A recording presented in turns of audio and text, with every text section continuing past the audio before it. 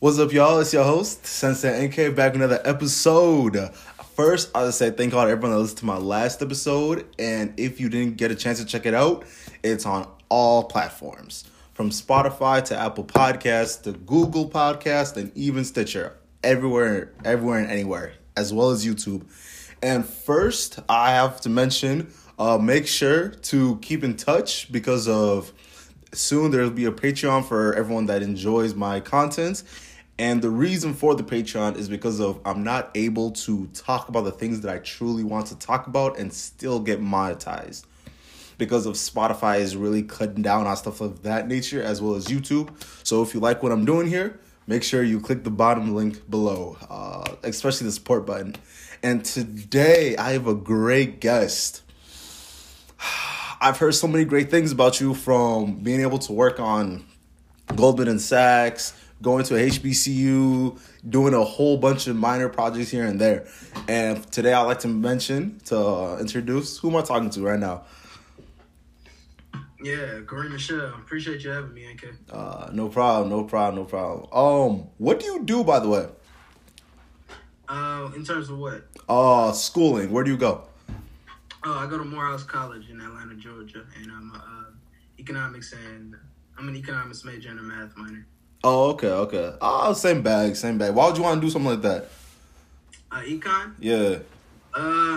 Honestly, I was like, ever since I was a kid, I was really like my dad had instilled like this notion that I was supposed to become an attorney, which made no sense because my father not an attorney, and like he just put it in my mind. I was like 5 years old, and I just ran with it for at least like a smooth 10 years. Like I was supposed to be an attorney up until I was like 17. Really? Oh, wow. But I really had like this like underlying passion for finance. I always looked at markets. So I always was obsessed with the monetary system.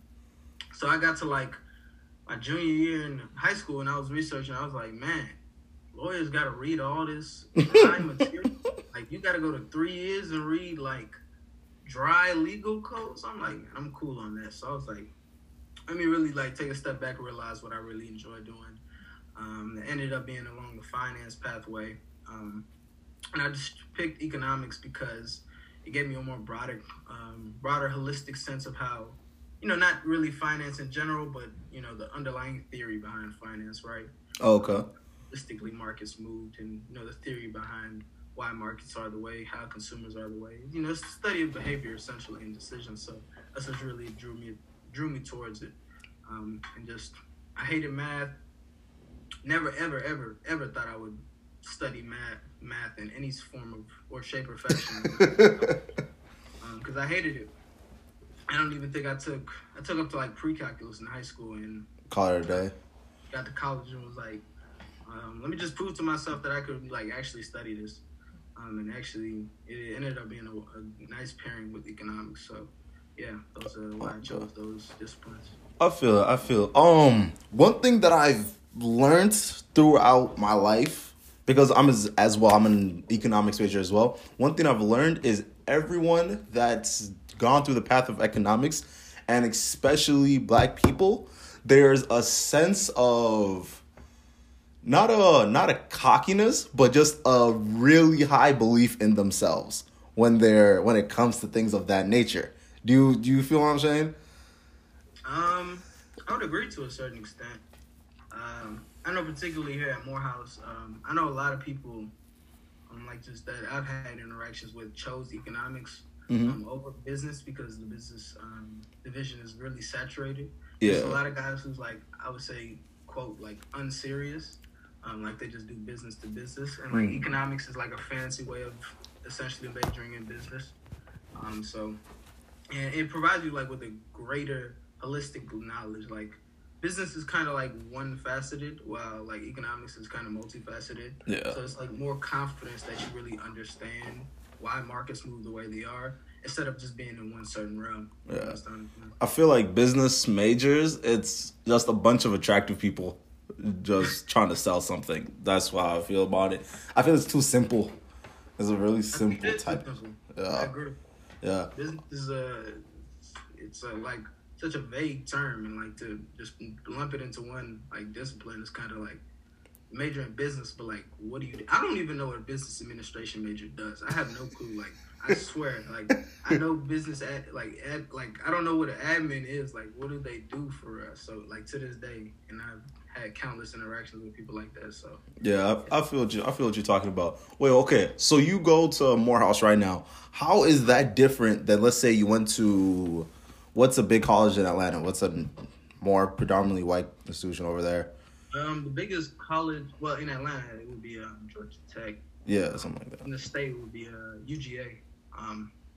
So yeah, it's completely different. Like, wait, are you from Atlanta? Yeah, I am from Atlanta. Oh, okay, that makes sense. So yeah, it's like it's completely different. Couldn't be further from, like, in terms of the difference, because I say primarily because it is an HBCU. You have people that look like you, can relate to you, people from your background. But I also say one of the most unique things is that Morehouse probably is one of the most diverse places I've ever been. There's so many unique black people from different cultures, like different realms. Like, you have people from, you got Afro-Caribbean blacks, you got people from the motherland, you got people from, I've met European blacks. It's really interesting to see that mixture of just various and different diverse forms of blackness and how we all come together, because, like, we can just all relate no matter where we're from. So it's really unique in that regard. Shit, that's that shit that be blowing me, because, look, okay, I'm from Minnesota. I'm in Minnesota right now, and I feel like there's literally only two type of black people over here. It's more of the black people that's been around white folk forever, and then there's the black people who have been just around, like, let's say, hood areas forever. So it's literally just two archetypes, and everywhere I go, it's literally just the same two people. Especially when I go to, like, places like, let's say I go to the U of M and go hang out with people.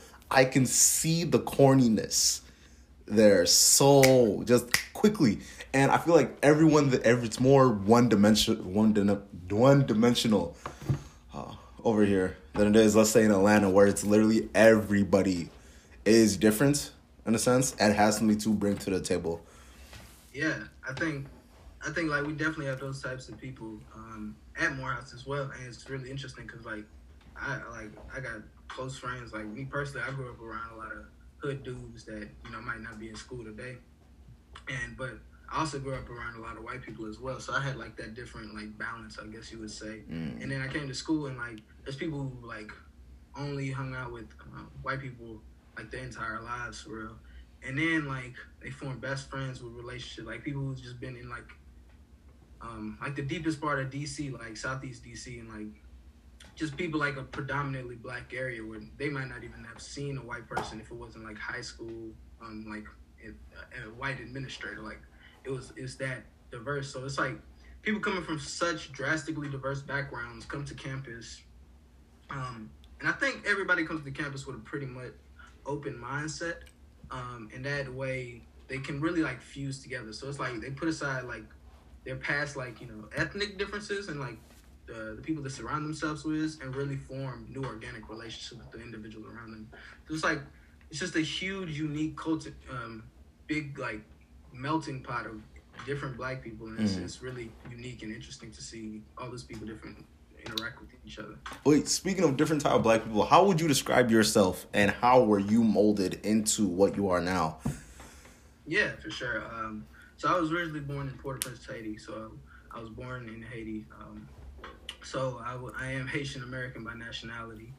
I've lived in the U.S. now for almost 15 years. I've lived in the Atlanta metro area for about 15 years. So I really got an experience, I would say all, because I've had friend groups that was, primarily white. I've had friend groups who were primarily black. And, like, and those are individuals that came from, like, various different backgrounds, like, straight from the hood, some of them straight from, like, prep grounds, you know what I mean? But, like, all throughout those experiences while I was in the States, I had that underlying, like, Caribbean nature. Like, my parents are Caribbean. Like, my whole family's Haitian. So I never lost the sense of culture. I used to go back every single summer. And that always stood with me. And it's like it blended with that the extensive culture that I got from the States and hanging around those different people.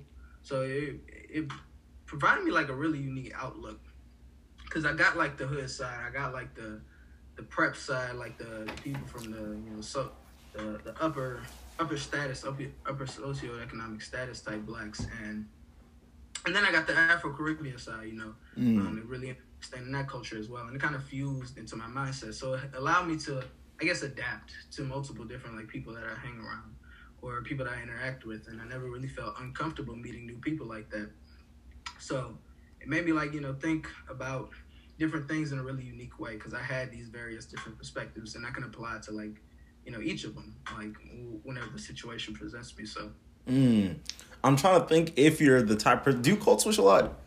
Do you think you code switch? Because like I feel like in your environment that you're in right now, I feel like you wouldn't need to code switch, or am I wrong? That's actually very not true. Really? Like in terms of Morehouse? Yeah, Morehouse, everywhere. Yeah, you might need to code switch listening to like a couple professors, because they just like, I don't know, it's like the atmosphere. It's like you're talking with somebody, from the business department who just like did publish their thesis on like, something crazy. Like you're not about to talk to them like, hey man, what's good? Like what's going on with your shot? Like nobody's about to. Oh, okay, like, yeah, that's like a certain like people like when people come into the classroom. It's a certain level of respect that they speak with the teachers. Like, of course, you're gonna have your underlying accent. You've been in a place for your whole life, but you're not gonna about to like throw them crazy slang. You're not about to start cussing at them. So it's like a certain level of respect. Everybody knows to speak well when you're speaking to Morehouse professors and just Morehouse people in general. But I guess when you're with your friends, is you just talking how you talk. So I don't think I do much code switching, honestly. The way I talk is the way I talk, but like. When I'm really, really comfortable, I just let anything fly. But like, I guess like this base level is probably pretty much the way I talk, like just generally. Okay. My friend, he goes to Clark, right? And then the way he described his college experience, I noticed that it's more laid back than other HBCUs, right? And you know how people say people that go to Morehouse is all on the straight and narrow. They're more like, how would I explain it? The black elites, if you know what I mean. Yeah, like, I think I get what you're saying. Yeah. How are y'all different? From versus other HBCUs? Yeah. I would say we're indifferent in terms of just like values. I guess there's some values that they instill in you ever since, like, before you even start getting to Morehouse. And it's like when, like, the freshman year, you're going through these different things that make you do it. You're like, man, this is some real BS. Like, this is, like, just, like, bro, what are we doing this for? And then, like, you start to, it takes a couple of years for you to get out of it. And, like, a key mentor of mine actually told me something that I still haven't even fully realized.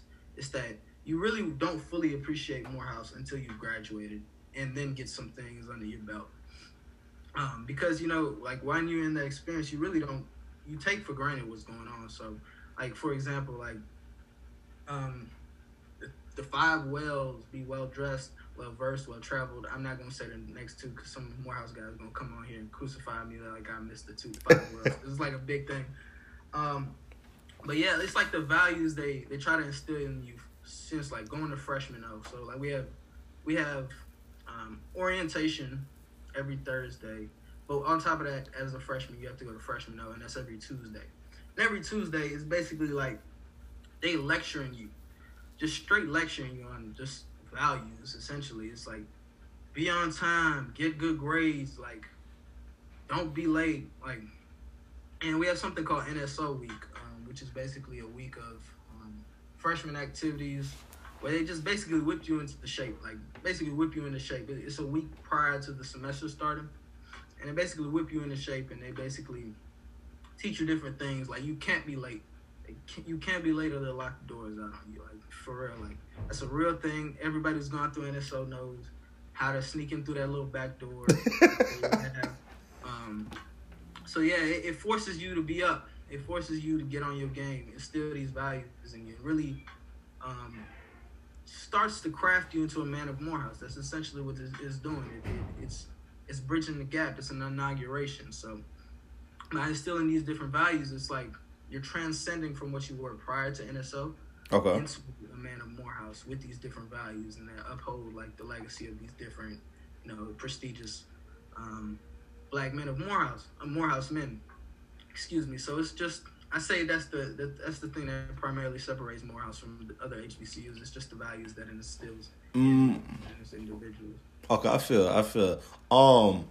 like there's a strong mentorship program at Morehouse. Because, like, I was going to go there my freshman year. I was going to go there, but then I decided to not go because of I don't want to, travel all the way down and stuff when I could just be in the state of Minnesota.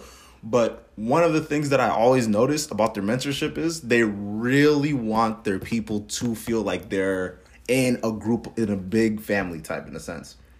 And that is a real cool thing that I always stuck with me, and I wish I went because of it. But how do you think their mentorship goes? Yeah, I think mentorship, for me personally, has played an enormous role in just, not only my professional development, but like my personal development as well. So, my brother went to Morehouse. He graduated in class of 2016, I believe. And so he was like my first, unofficial mentor, I guess, I had at like the collegiate level. And so basically he put me onto his friend who's an economics major. He works at Morgan Stanley now. And he taught me a couple things. And that was like my first real mentor. And like this was prior to NSO week. He was like whipping me up into shape about these things. Like, apply to this, and that. Like when you get in there, it's going to be this club. You apply to that. You join that. I'm like, okay. And it's like I'm the type of individual, like, I don't need you to, like, guide me or open the door for me. Like, you put me in the room, all you got to do is show me where the door is and I'll get myself through the door. And that's essentially what mentorship, for me personally, at Morehouse was. It was getting in contact. Wait, why do you, wait, why is that the way you're wired? That's just the way I am because it's not like, I don't need anything granted for me, right? I just need to see the opportunity. And then I'll make the necessary adjustments or, the necessary mindset in order to get through the door. That's just the way I am personally. I don't need somebody putting their foot at the door, hey, come on, like, come through the door. Like, I'll get in by myself. I figure out the keys myself. Yeah. And that's just the type of individual I am. So I really appreciated the aspect of Morehouse because it was just plenty of doors. Like, they just showed me all the doors and where I needed to go. And they taught me some things on how to get through the door. But then it was up to me to actually, place myself through that door and place myself and walk through that opportunity. So, I say him being my first really mentor, he showed me the things before I even got onto campus. And then when I got onto campus, he put me onto an organization. It's called the Morehouse Protege Program. And I met a few guys through there that I still connect with to this day. And they just taught me a lot of different things in terms of professional development. But, they was giving me personal advice as well, What's the top 3 advice that sticks with you till today? First one, stay away from Spelman. Not really, but like a little bit. Like if you had Spelman more than you in the library, then, you might be doing a little something wrong. And Dr. Davis is the head of freshman orientation. He always liked to say, you didn't come here to major in Spelman. So that's something I always kept in the back of my mind. So it's basically about staying focused, right? Mm-hmm. And, keeping your studies up. Top 3 advice, I say that's the first one. The second one is, I think the second one wasn't really advice, but it was something underlying that I just learned through being, like, interacting with them. It was just, like, don't take the L's, like, too heavy. Like, you can't dwindle on an L for so long. Like, you know what I mean? Mm-hmm.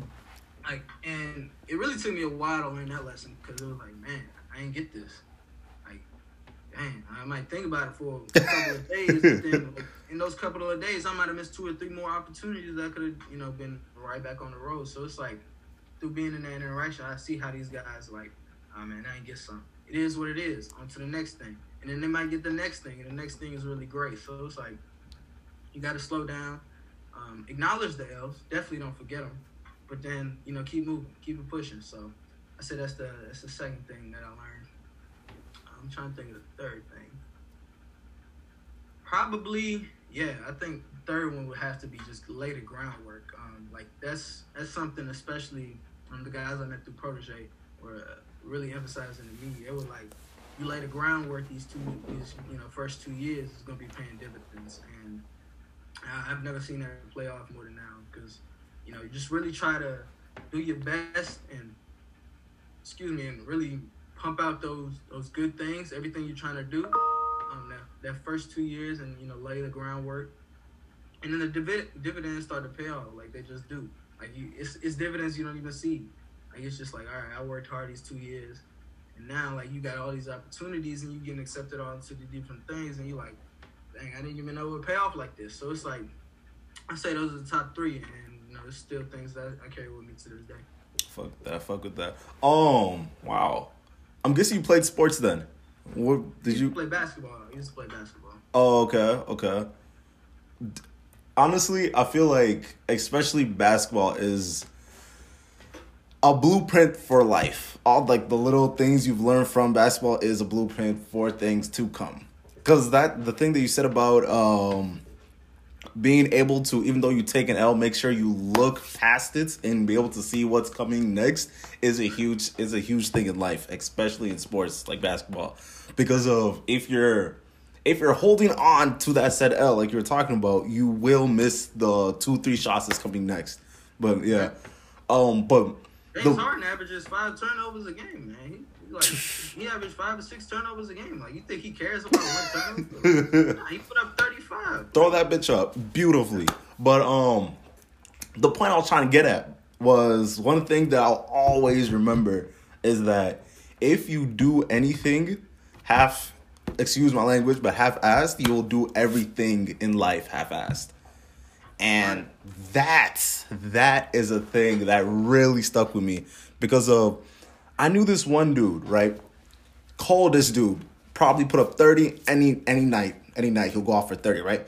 But the reason why I knew he wasn't gonna go far is because I'll see him in the classroom just not putting it in all. You can see his room, dirty room.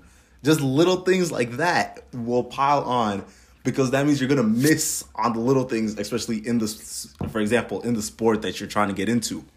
Right. And that is one of the things that I'll always try and keep in my, because I always write down every morning. You get a notebook. Every morning I get a notebook and I write down everything that's I should hold on to. Because I have terrible memory. It's an L, I know. But yeah, what do you do now?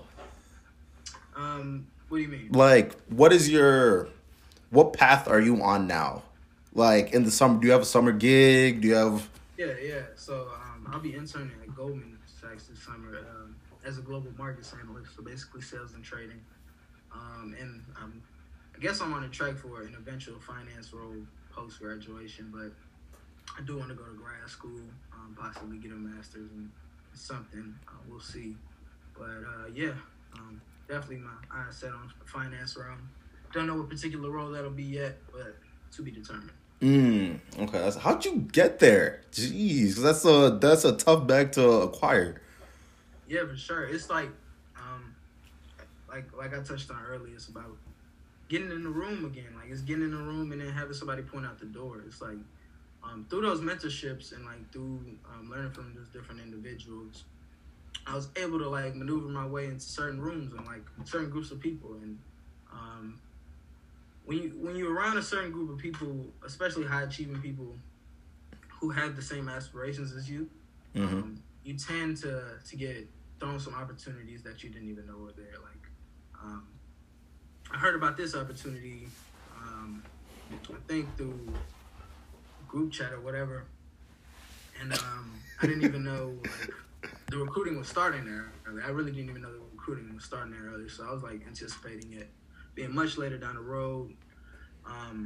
So yeah, at first I saw the opportunity, and the next thing I did was reach out to somebody at Morehouse that I knew. He was actually my RA, who had actually done the role last year, and he was actually going into full time.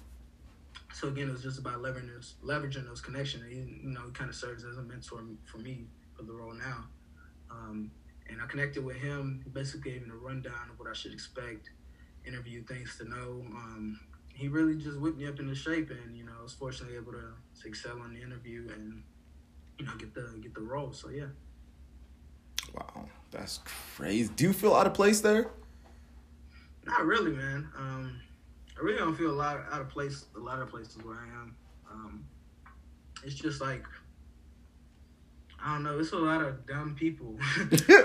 Let me not say, I guess a lot of dumb people in prestigious roles. Like it's like, I don't know, man. It's like we are underrepresented minorities, and like that's the only thing we are. Like we're underrepresented. Like people get like the thing mixed up. It's just not affirmative action or whatever. Like affirmative action is there because we are underrepresented.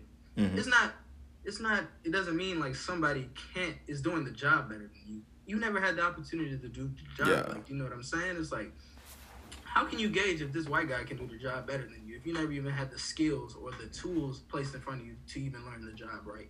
So it's like when I get in these rooms, it's like I'm just as good as these people. It's like, if not better, like just not even being cocky because I'm a very humble person, but it's just like I deserve to be in the room. I did exactly what these people did. I might have did it even better because I'm an underrepresented minority, and now I'm with these people who are clearly represented. If you can tell by the room, it's 90% white. So it's like, I might have did it even better. I might have finagled it even a little bit better. So it's like I deserve to be in the room, and I should wear that with my chest, right? Mm-hmm. I should prove to these people why I deserve to be in the room, even though I'm underrepresented. So I really don't feel out of place a lot. What advice would you give for somebody coming into your trying to follow the path that you've laid? What advice would you give? The path I laid in terms of Goldman. Yeah, and finances. I would say just do your homework, it's like it's all about preparation. It's preparation, and then like 10% execution, and the only way you mess up execution is if you get in your head. Like personally, me, like I'm the only person who can mess up my execution. Like it's like when like you ever went into an interview and just know you killed it. Like it's like that, but the only way you don't know you killed it is somebody in your head, probably you saying that you didn't kill it. So it's like you is what's messing up that 10% execution. And preparation is the easiest part. You just study, you do your part, you read up on the company, you read up, get the knowledge you need to know, make these different connections, and really figure out what you need to do in order to succeed. And then the rest is execution. And nobody can stop your execution except yourself. So. Oh, what is your future plans? Like, let's say we fast forward 15 years in advance. 15 years. Yeah. What do you got in mind? Hopefully, I'm in a position to where I can financially compensate me and my family. Financially, I'm in a decent socioeconomic status, and I could really start to give back to individuals along my certain path, or just individuals like me. In turn, that that may be monetary, that may be in terms of mentorship, in just terms of learning. I'm really passionate about teaching others things about financial empowerment and economic independence and things like that. So I really hope I'm in a position to where I can build out maybe a program and teach individuals like that, and start to do my part in trying to break some of these barriers on the Black socioeconomic status, and try to uplift that and really play my part in the betterment of the Black overall economic enterprise. So I think that's where I see myself. Hopefully I get there, God willing. Amen. Amen. Helping individuals. At the end of the day, it's not about getting to the top. It's about how many people you take with you, right? So that's true. And last thing I want to talk about. Okay, my friend asked me, what do I think of them raising the minimum wage, right?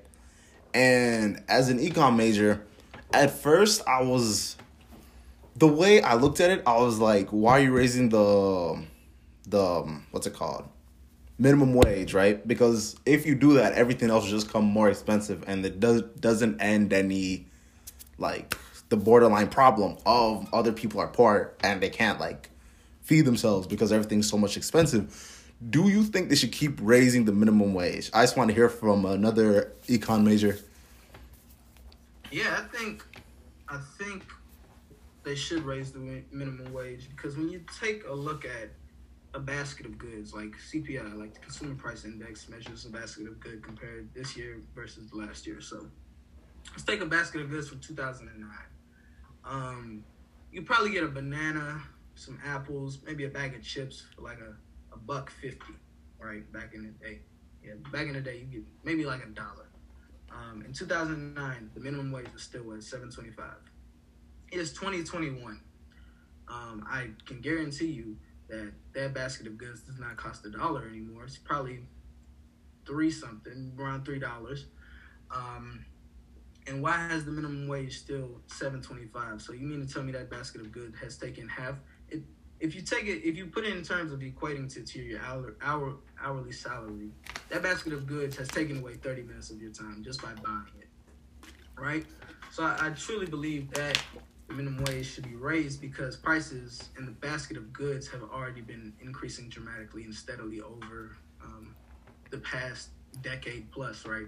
So by increasing the minimum wage, it would kind of be righting a wrong that was meant to be raised a while ago. Okay. Will that have an adverse effect on the basket of goods currently? Probably. I don't think it would be as significant as individuals probably would say. Not everything is just going to spike in prices. I think that's my take on it.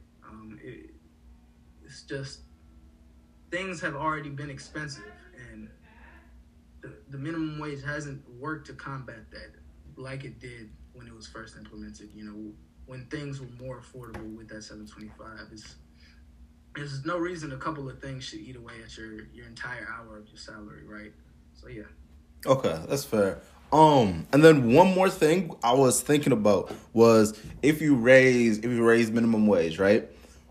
And wouldn't it be harder for, let's say, mom and pop shops to be able to pay their people? Because I don't think you're able to, let's say, a shoe store that's ran by mom and pop. They're not that they hand make their shoes, right? They're not going to be able to pay the employees, let's say, $15 an hour. Is that smart for small businesses for them to keep raising the wage? Because they're not going to be able to keep up with the demand for it.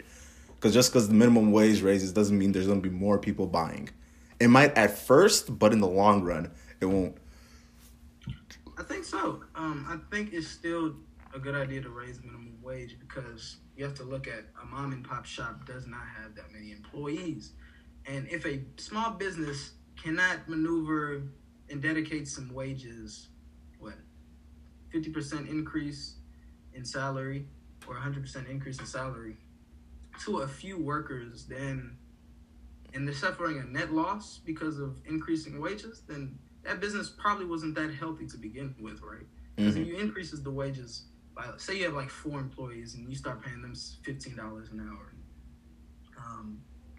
If that increase in wages provides such a significant financial impact upon your business, you should probably do some restructuring of your business. You should probably look to reduce some of those overhead costs and rearrange the structure. So I don't really like the association that small businesses get hurt because I feel like workers have been getting hurt. Honestly, you like what a waitress makes is very, what they make hourly is pretty insignificant in terms of like what a small business pulls down in yearly revenue. So it's like by increasing the wages of a few workers, if that would have such a financial impact on the company to where the business would potentially go into bankruptcy, then the business needs to look at some restructuring. It needs to look at some sources of some different sources of input costs and things like that. Because I think that any business who is trying to who thinks any business with the mindset that raising these wages for these individuals is the right thing to do will find a way to do it. Simple as that, and keep the business running for the meantime. So. Okay. Good take. All right, yeah. Okay, I'm okay with that. That's good. That's good. First, I like to say thank you for pulling up. I know you're a very busy person. Yeah. Make sure you guys follow him. What is your social media? It's at Kareem3000 on Instagram, and for Kareem Michelle at LinkedIn. Oh, okay. Make sure you get him a look, and yeah, hope if you're still here, thank you so much. And for all my supporters, like say thank you and check your emails. There's a special prize. All right, y'all, have a great day.